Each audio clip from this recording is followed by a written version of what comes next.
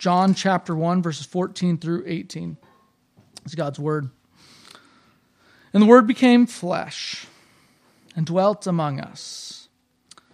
And we have seen his glory, glory as of the only Son from the Father, full of grace and truth. John bore witness about him and cried out, "This was he of whom I said, 'He who comes after me ranks before me, because he was before me.' For from his fullness we have all received grace upon grace. For the law was given through Moses, grace and truth came through Jesus Christ. No one has ever seen God. The only God who's at the Father's side, he has made him known." Father in heaven, one more time as we come before your word, we pray that it would not be dry and static, that we would not be blind to it, but that it would be alive, that we would see it for all of its majesty, for all of its grandeur. Pray for these things in the name of your Son and by your Spirit. Amen. We are all looking for glory. We are all looking for glory. I know that we live in what is sometimes called a secular world, and it seems like religion has retreated and spirituality has retreated from the center stage, but we are all looking for glory. The book of Ecclesiastes says that God has put eternity into the hearts of men. And to demonstrate that, I'll just ask a simple question. How many of your friends, you don't have to raise hands, but how many of your friends who would say that they're agnostic or atheist would tell you that they don't believe in anything supernatural at all? Even for those, it's so hard today to find a true atheist, because even those who would say that they're not Christian, who don't believe in the gospel, who don't believe in Christ, would say, but there's still things that science can't explain.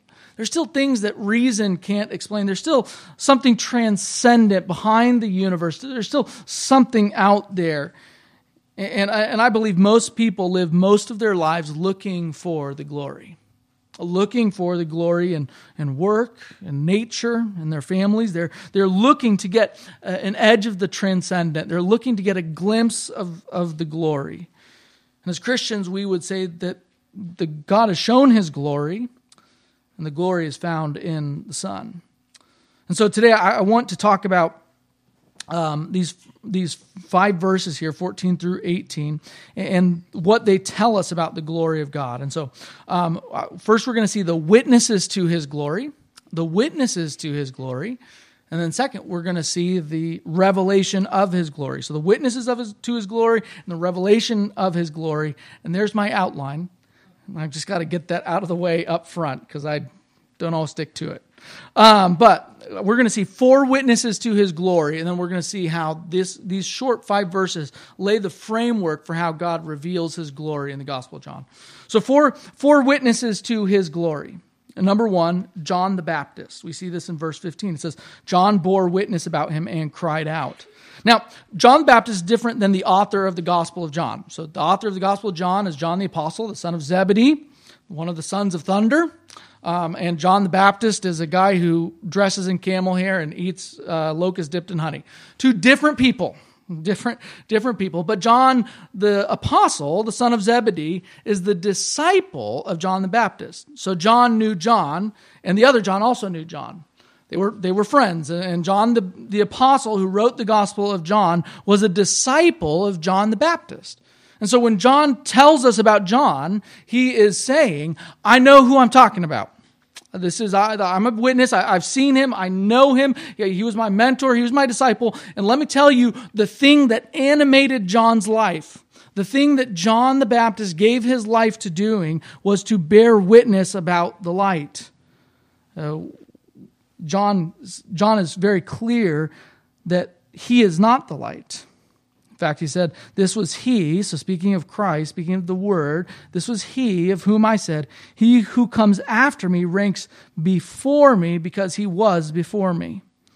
And in this very brief statement, we see that John has 2 things that he confesses about Christ, 2 things that he knows about Christ. Sometimes we wonder, well, how much did they know before Christ died and rose again? Well, he knows at least 2 things. One, that this Jesus, this Word that he has seen, existed before creation. that he was, in John's words, in the beginning. And so he was pre-existent, that he had this glory before all time. In fact, that's an important point in the Gospel of John. We'll see later in 10 years when I get to chapter 17 that it says, in John 17:5, Jesus says, "Now, Father, glorify me in your presence with the glory that I had with you before the world existed." And so the Word existed before time. He possessed the glory of God before time. He was before time. And secondly, what John knows about the Word is that the Word is a bigger deal than him. So not only was he before him, but he's also superior to him. Not only was he his predecessor, he's also his Lord. He's also above him. He's more important than him. And so John, we were told last week, was sent by God to bear witness about this one who existed before time and who exists in time as Lord. And that's John's witness. And I would just like to point out about John. John is the archetypal. He's the example for Christian leaders other than Christ. Because the most fundamental character trait we see about John the Baptist in the Gospel of John, at least, is his humility. John says he must increase, I must decrease. More of him, less of me. John sent over his ministry, all of his disciples. He said, go follow Jesus. And for Christian leaders, this is what we should expect of Christian leaders. Listen, I don't want any of you to be my disciples. I want you to be Jesus' disciples. This is what Christian leaders should be like, is that they should tell people about the light and witness to the light and not witness to themselves. I would just like to point out that is very contrary to how we see a lot of other leaders operating in other spheres of life. They're trying to make their own little kingdoms, their own little fiefdoms, their own little disciples, but the invitation that Jesus extends through John is you can be part of a bigger story. You just have to be willing to not be the point of the story. You can be part of a bigger story. You just have to be willing to let me be the center. So the first witness is John the Baptist. The second witness is Moses. It says, for the law was given through Moses. Now, some people will think that the New Testament is anti the Old Testament, but that's actually not true. John actually calls Moses' law, the first 5 books of the Bible, a gift. It was a gift of God. John has high regard for the first 5 books of the Bible. In fact, as we'll see today and we'll see throughout our time in the Gospel of John, John is well acquainted with the first 5 books. He holds them highly. He reads them. There's scripture to them. He loves them. He's memorized parts of them. And so John is not opposed to the first 5 books of the Bible. And John's not opposed to Moses. And yet John believes that all the works of Moses were meant to point forward to Christ. In fact, in John's gospel, he quotes Jesus as saying, Moses wrote about me. That the whole Old Testament is leading up to the person of Christ. And Moses, when he was writing the first 5 books of the Bible, was, even before Christ came, was witnessing to Christ, was witnessing to the one who was to come. Moses is a witness about the Word, about Jesus, about the light and the life. Moses himself exists to make much of Christ.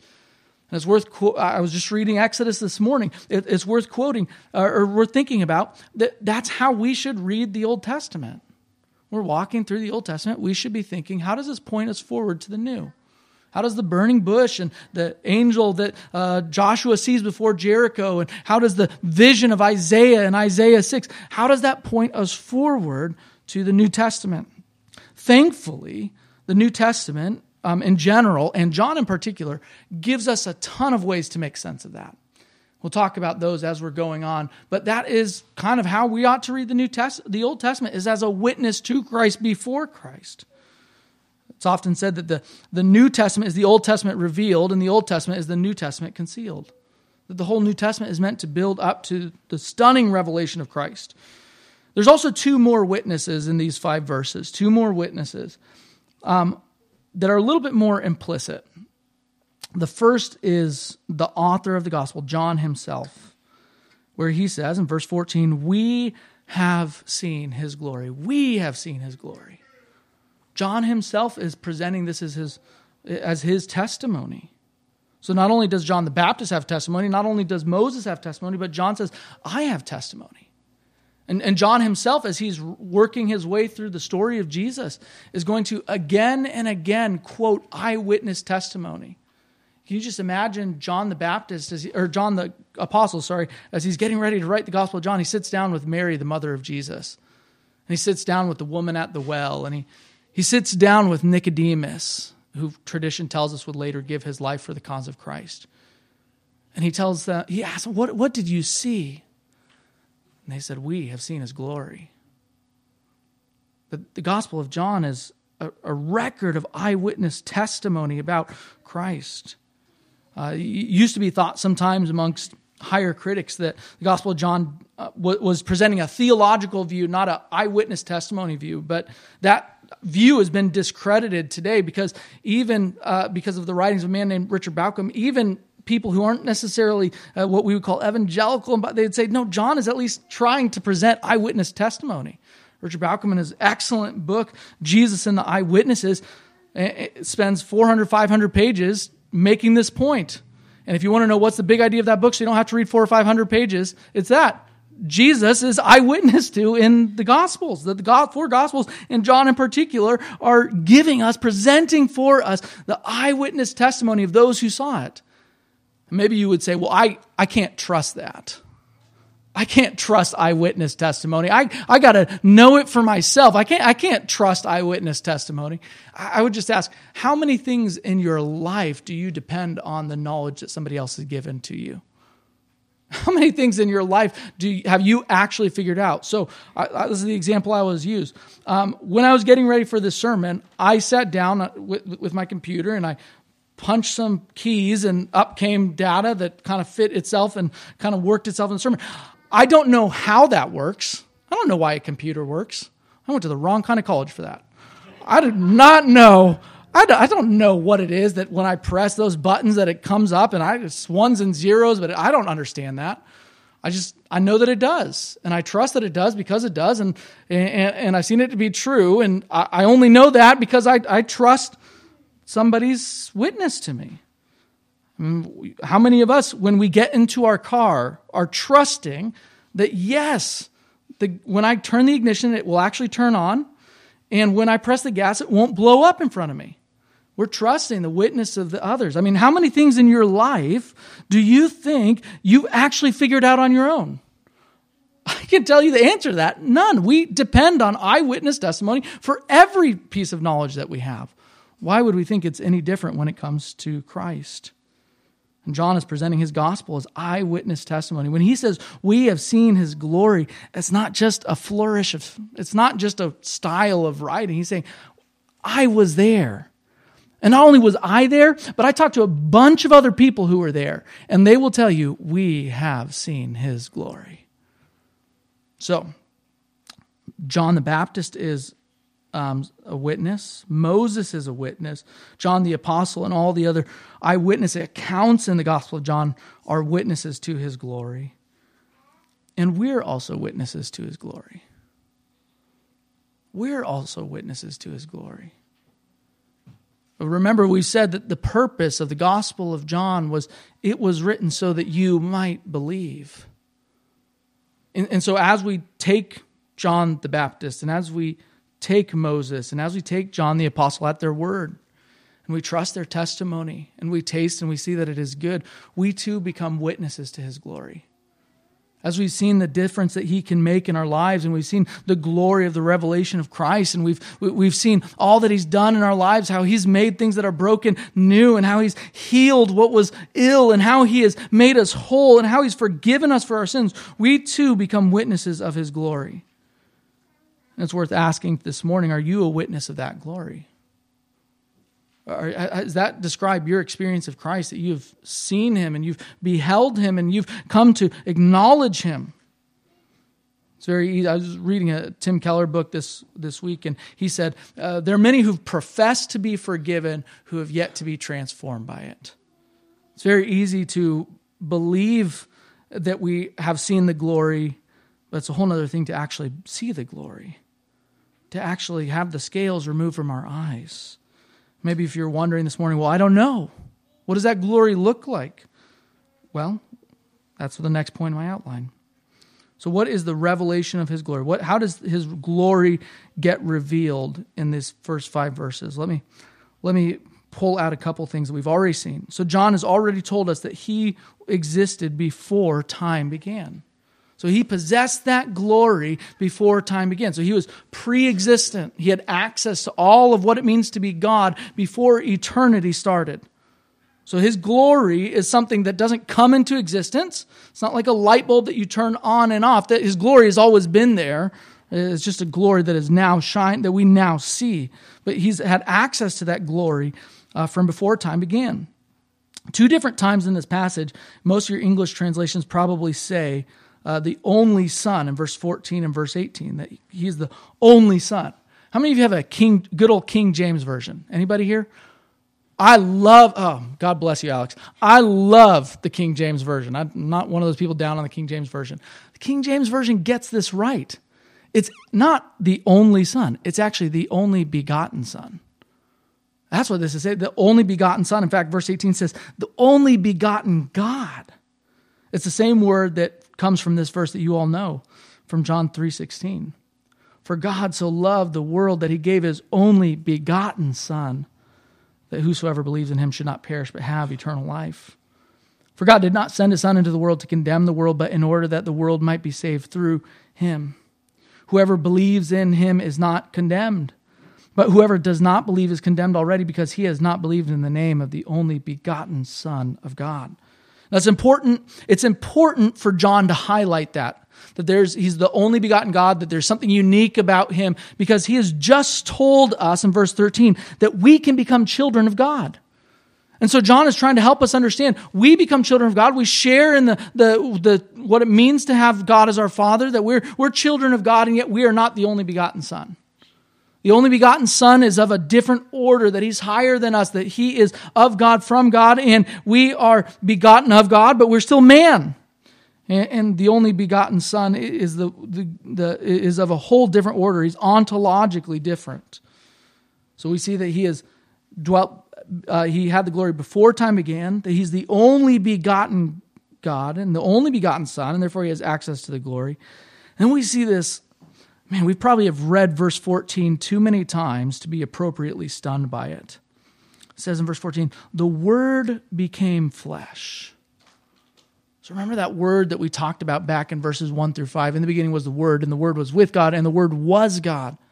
Remember how we talked about that? That's a quotation and a summary of the creation theology in the Old Testament, and how God created all things by the mouth of his Word. We saw that in Genesis 1 and in Psalm 33. I know you all remember that, but just to jog my memory, what we are told is that same Word that brought all things into existence, that was the power by which God created all things, that same Word who was himself creator became creature. Who was himself God became man.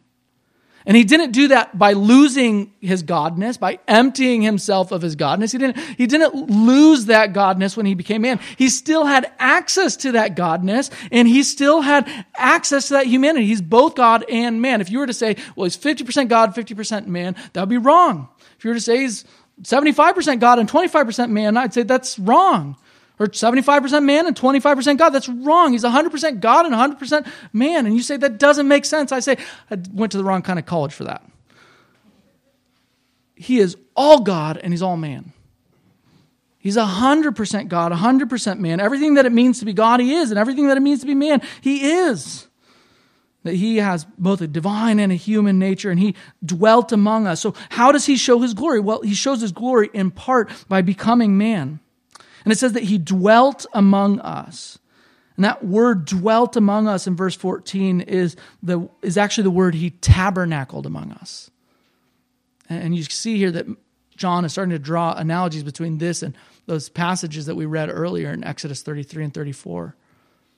That just like in the Old Testament, when the glory of God comes down and it fills the tabernacle, the tent of meeting, so that only Moses can go in, and the glory of God dwells within the temple. So Christ, when he became man, the glory of God came down and it filled the temple, but it wasn't a building, it was his own flesh. It was his own flesh.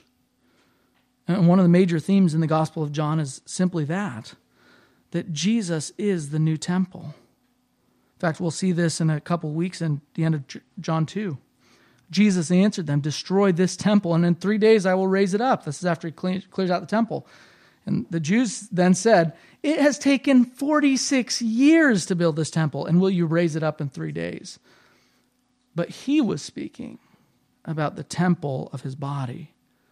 So just as in the Old Testament, when God's people built a tabernacle and the glory of God came down and filled the tabernacle, so when God became man, when the Son of God became the Son of Man, when he took unto himself human flesh, when he assumed our nature, the glory of God came down and dwelled with man.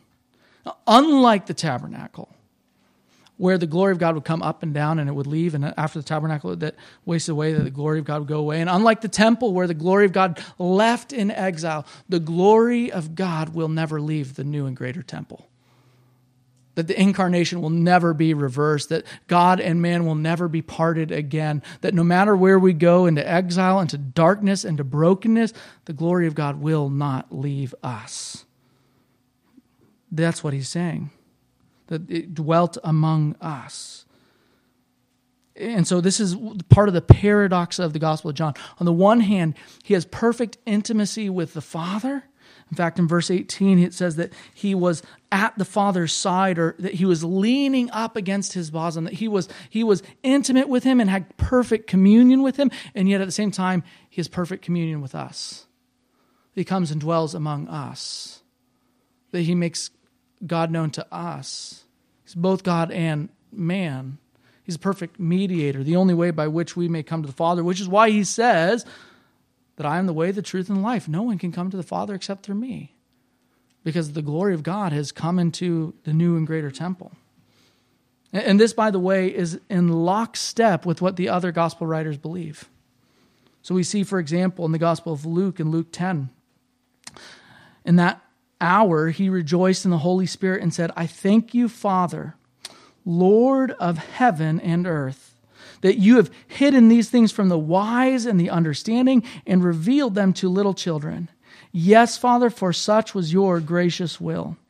All things have been handed over to me by my Father, and no one knows who the Son is except the Father, or who the Father is except the Son, and anyone to whom the Son chooses to reveal him."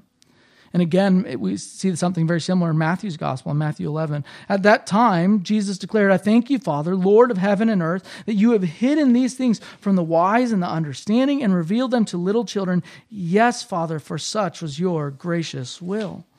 That he is here in perfect lockstep with what the other gospel writers teach. And yet, that is not the fullness of the revelation of the glory of God in this section of Scripture. That John's actually pointing us to a greater revelation of God than even that. A greater revelation of God even than that in his gospel. And to understand that, you have to see what he says when he says full of grace and truth. Two different times in this section, we see this idea of full of grace and truth. Full of grace and truth. What does that mean? Now, sometimes when we hear that phrase, we're tempted to think, oh, he means that, so just as Jesus treated all of us with grace and truth, so we should treat others with grace and truth. So just as God is gracious towards us and yet true, so we should be gracious towards others and true. And I have no problem with treating people that way. I think that is a case of the right idea from the wrong text. Because that's not what this is talking about. I would never say don't treat others with grace and truth, but this has a deeper, richer, more textured and layered meaning. So grace and truth right here is actually, you have to understand that the Greek word truth, or aletheia, is translating the Hebrew word emet. If you've ever read The Lion, the Witch, and the Wardrobe, there's a character named Emet. So just think Emet from Lion, the Witch, and Wardrobe, from the seven, whatever. Anyways, so there's the Hebrew word emet that is translated by the Greek word aletheia. So where do you see emet and graciousness? Where do you see God's, which is usually in English translated as faithfulness? Where do you see his faithfulness, his trustworthiness, his truth used in Scripture in conjunction with this word gracious? You actually see it in a passage that we've already read this morning in Exodus 34. We read that for our call to worship. But to understand Exodus 34, you got to go to Exodus 33. To do Exodus 33, you got to go to 32, 30. So we'll just start at the beginning. In the book of Exodus, it starts off, God's people are in exile. They're in exile in a different country for 400 years. They're in exile in the land of Egypt. And God hears their cries. He listens to their complaint, and he raises up a leader, Moses. And by God's providence, Moses it comes to the deserts of Midian. And at the deserts of Midian, he sees this burning bush. And that burning bush is on Mount Sinai. And so God, in the burning bush, calls Moses to lead the people of Israel out of the land of Egypt. And so he sends him back, and he goes to Pharaoh, says, "Let my people go." And Pharaoh says, "I'm okay. I'm going to pass on that." And so God uses 10 plagues to grip the fingers of Pharaoh off of the people of Israel. So finally, of course, the last plague is the destroyer comes and he kills every firstborn in every family. And Pharaoh finally releases the people of Israel, and they come up to the Red Sea.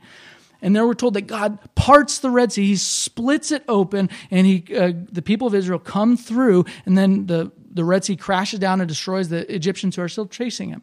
So God brings the Israelites across the Sinai Peninsula through various toils and troubles. He brings them to the Sinai Peninsula, to Mount Sinai, where God had shown himself to Moses in the burning bush before. So God has done all these miraculous saving works, some that we have barely even mentioned, like the fighting the Amalekites and providing bread and water in the deserts. God has rescued them from Egypt. He's cut open the Red Sea. And then God has said, "I've done all this for you, so I'm going to make a covenant for you. I will be for you. I'll be with you. And here's what you have to do in return." And God gave them out the 10 Commandments. You should have no other gods before me. You should not make any graven images. You should honor the name of the Lord your God and keep it holy. You should take a Sabbath rest. You should honor your parents. You shouldn't murder. You shouldn't commit adultery. You shouldn't steal. You shouldn't lie. You shouldn't covet. And I only know that because, well, I do that with my son every night because he needs to know the law. Anyways, so God gives them this. And what does Israel say? Israel says, "All that the Lord has spoken, we will do." That sounds very pious, doesn't it? Say, "Okay, Moses, go on up the mountain." Moses goes up on the mountain, and the Israelites look at one another. They say, "You know where Moses went? I don't know. Do you know where Moses went? Hey, Aaron, I got an idea. Why don't you give us a God to worship? Because we don't know what happened to Moses." And so of course, you all know the story. Moses creates a golden calf. And it says in Exodus 32 that the people sacrificed the calf, and then they rose up. They sat down to eat, and then they rose up to play. And if you follow your way through that narrative in Exodus 32, you see that the people of God proceed to break every single one of the 10 Commandments. Every single one of just all the Lord has spoken, never mind. All the Lord has spoken, we did not do, right? And so every single one of the 10 Commandments is broken in just that brief little section there. And so God sends Moses down the mountain, and God says to Moses, "Get them out of here. I do not want to see that. Go conquer the land. You guys do your thing. We'll just part." And Moses comes back up the mountain. And Moses says, and we read this in Exodus 33, "God, I don't want to go forward unless you're not there. Unless your presence is with us." And God relents, and God says, "Okay, fine.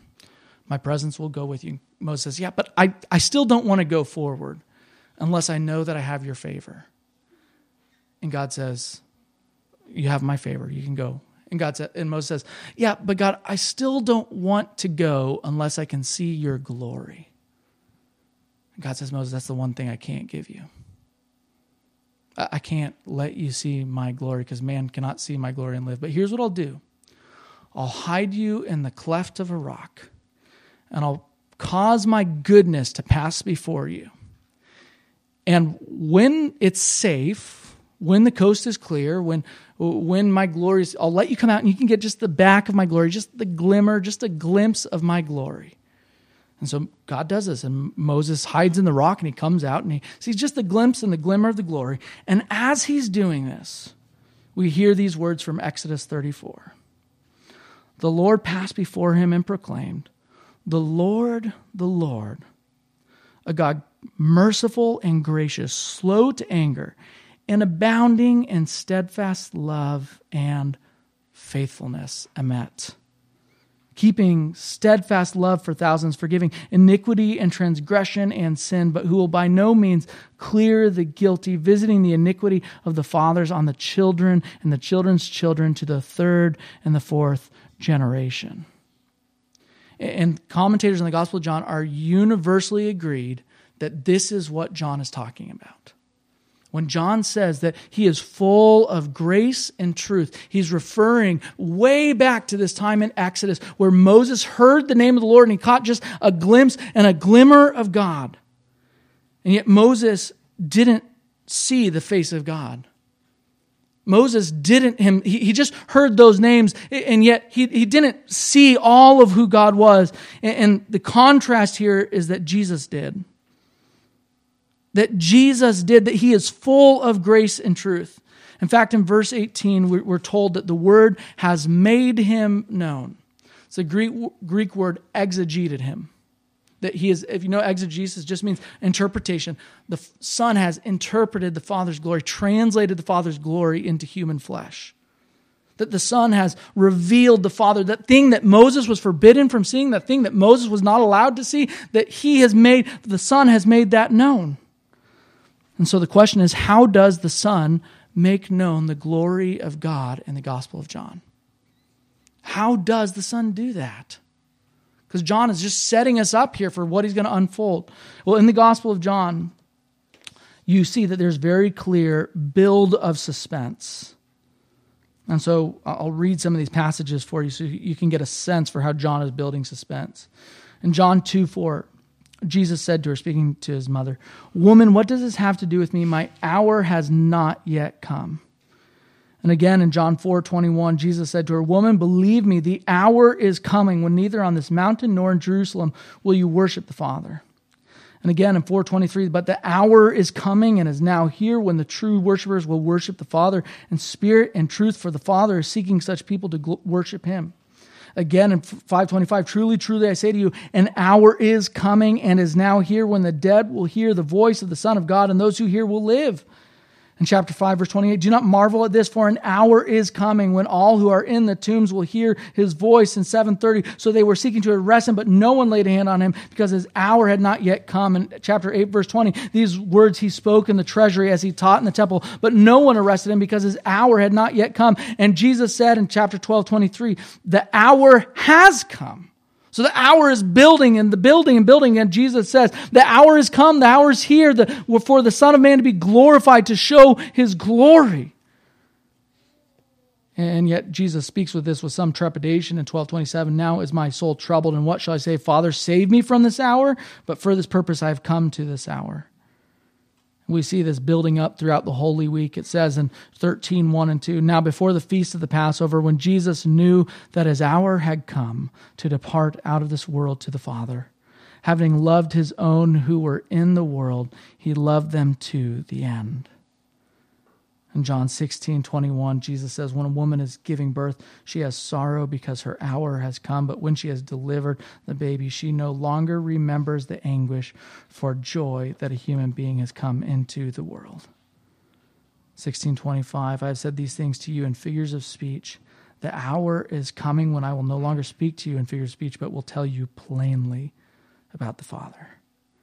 16:32, "Behold, the hour is coming, indeed it is come, when you will be scattered, each to his own home, and will leave me alone. Yet I am not alone, for the Father is with me." And John 17:1 through 5, "When Jesus had spoken these words, he lifted up his eyes to heaven and said, Father, the hour has come. Glorify your Son, that the Son may glorify you, since you have given him authority over all flesh, to give eternal life to all whom you have given him. And this is eternal life, that they know you, the only true God, and Jesus Christ whom you have sent. I glorified you on earth, having accomplished the work that you gave me to do. And now, Father, glorify me in your own presence with the glory that I had with you before the world existed. So we see that this tension of when is the glory going to be revealed? When is his hour coming is building throughout the Gospel of John. And as we get closer and closer to the climax of the Gospel, we see that there's these references to transition for no longer as you say, the hour is coming, but he starts to say the hour has come. Well, what is that hour? When does the glory of God shine the brightest in the Gospel of John? It's in Jesus' last hours. And it ends with this statement. After this, Jesus, knowing that all was now finished, said to fulfill the scriptures, I thirst. A jar full of sour wine stood there, so they put a sponge full of sour wine on a hyssop branch and held it to his mouth. When Jesus had received the sour wine, he said, it is finished. And he bowed his head and gave up his spirit. When does Jesus reveal the glory of God in the Gospel of John? When does the glory of God shine the brightest in the face of Christ? It's in the hour where he was crucified for you and me. When he was on that hill. When we think of glory, we think of glitz and glamour and gold and silver and fame. But when Christ showed his glory, it was with blood and spittle and water flowing. It was heaped on under the shame of men. It was in the spear that pierced his side. When Moses saw the glory of God, he saw that the glory of God shone and it was too beautiful to even put into words. And even then he didn't get the full glimpse. And yet you and I get the full glimpse in the face of Christ. Where does God show his glory the brightest? It's in that moment where our salvation was secured. Where our sins were forgiven. Where the Lamb of God did take away the sins of the world. John the Baptist saw that that hour was coming, and Moses knew that hour would come one day, and John the writer has seen when that hour built, and you and I have seen that through the scriptures. And the glory of God comes because Christ died. It's not in the high things of this world, it's in the low things of this world. It's not when Christ, to our earthly senses, seems to be the most magnified, it's when he seems to be the most God-forsaken. You and I would think that when Jesus says it is finished, that he still has a lot to do. And yet the hour of his glory was that moment where he felt the wrath of God for you and I, and he lifted up his head and he gave up his spirit.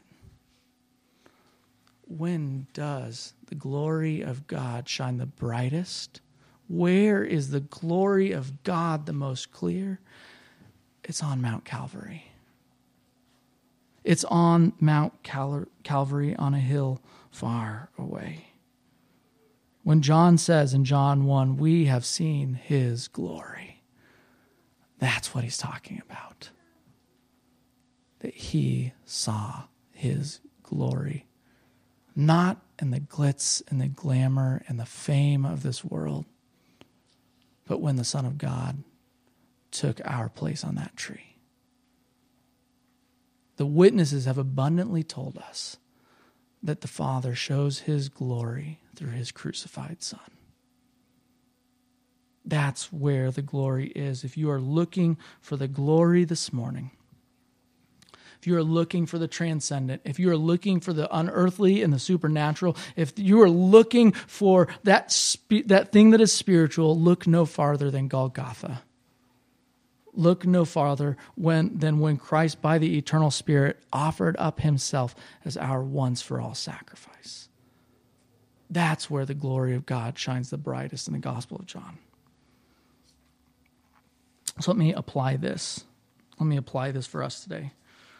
Number one, we need to reorient what we think the glory of God might mean. One of my favorite C.S. Lewis book is that book, Till We Have Faces. How many of you have ever read that book? Oh, it's a glorious book. Oh, Such a good book. My favorite C.S. Lewis book. In that book, there's this story about this queen. And this queen has this temple in her land. And she goes in the temple. And in the center of this temple, there's just this ugly, godforsaken, brutal rock. And that's where everyone will come to and offer sacrifices and pray to.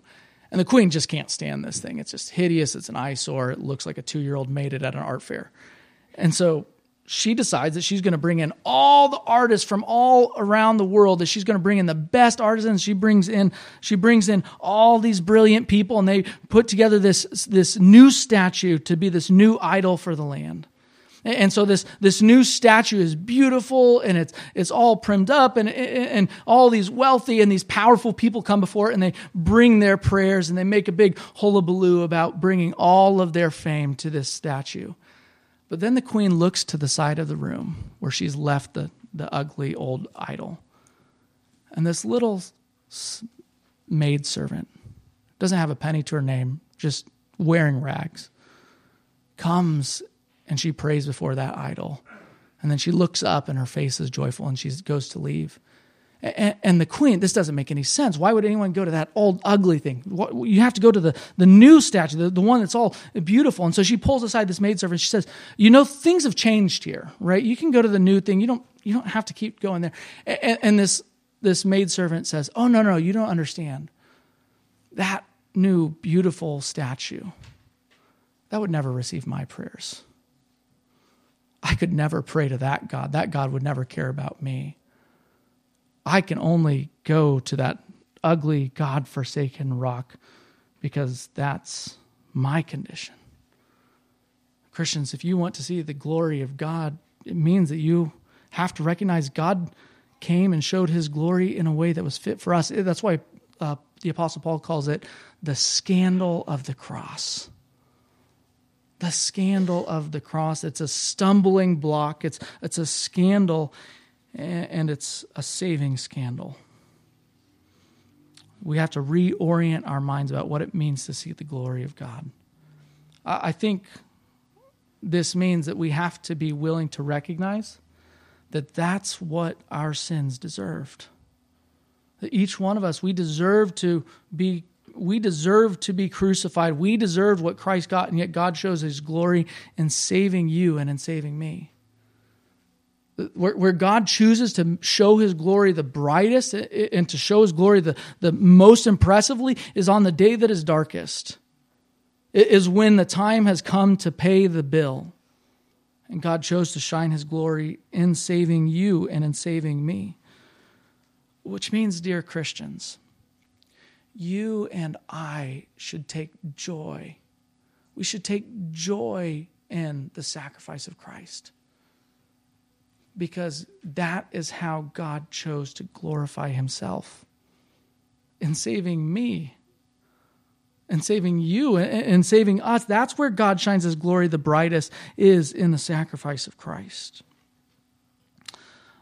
I think it's worth saying as well that when we read through the Old Testament, we should read through the Old Testament like John does. We should see that all the Old Testament, we should read it on its own terms, certainly, but we should see how it's building up the suspense until that moment, that hour when Christ himself has come. I also believe that we should take John the Baptist's cue, and we should live our whole lives as witnesses to this glorious day. That all of us are called to be witnesses of the glory of Christ. Let me give you 3 or 4 ways that works. Number one, I think that means that we need to be humble. The Lord is just showing me that all over the place in the Gospel of John. I think that means that we need to be humble. That we need to no longer insist upon our own ways. We need to no longer be the stars of our own story. That we need to be humble. For me, this is Matt speaking, that means I need to be less critical. Because when I'm critical, I'm putting others down to puff myself up. And so for me, for Matt, that means that I need to be more about the glory of Christ than I am about my own successes. So it means that we need to be proud. I believe that it also means that we need to live our lives in such a way that they demand the question, Where is what gives? Where have you seen the glory? You know how when Moses went into the tent and he'd come out and his face would be shining? When you and I meet with Jesus, our hearts should be shining. That it should radiate onto us. We should have a chemical burn from beholding the glory of Christ. You know, how many of us, when we leave this place, we go out unchanged, as if we hadn't seen the glory? To see the glory means that we should live our whole lives, which is going to transform every part of our life, from how we conduct ourselves in marriage to how we parent our children to how we conduct ourselves at work. That we should do, as the Apostle Paul says, all things, whatever you do, to the glory of God. All things, whether you're a teacher or a doctor or you work construction or you're a stay-at-home mother, whatever you do, all things should be done to the glory of God, not to the glory of ourselves. Number 3, I would say that the way that this witness works its way out, is by you and I telling other people about Jesus. I think that what this means, if you and I have really seen the glory, shouldn't we want to share it with other people? And it doesn't have to be complex. You don't have to have all your answers in a row. You don't have to memorize an apologetics book. Here's what you say: I've seen the glory. And they say, what glory? You say, why don't you come and see? Talk more about that next week. You don't have to have a perfect, thought-out presentation. You just say, I've seen the glory. I know you have but I've seen him and he's real, and I want you to see him too. That's all that it means to share the gospel, is to tell other people about the glory. Christians, the good news of the gospel is that on the darkest day, God's glory shone the brightest. That God chose to show his glory not in condemning and in judging us, even though we definitely deserved it, but in condemning and judging his own Son. And that is something worth singing. Let's pray. Father in heaven, we thank you. You chose to show this glory not by exalting yourself, not by putting our face in our own sin, not by humiliating us, not by shaming us, but by taking that humiliation, that shame upon yourself and your Son. Father, we thank you that you have seen fit to show us the glory.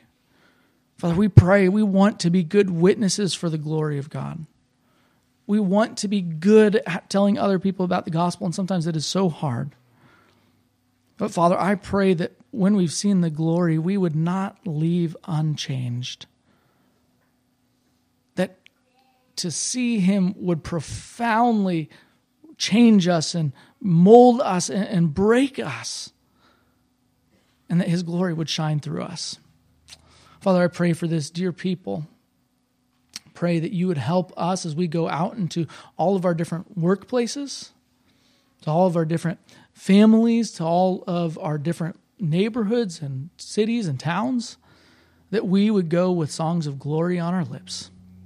It's in the name of your Son that we pray. Amen.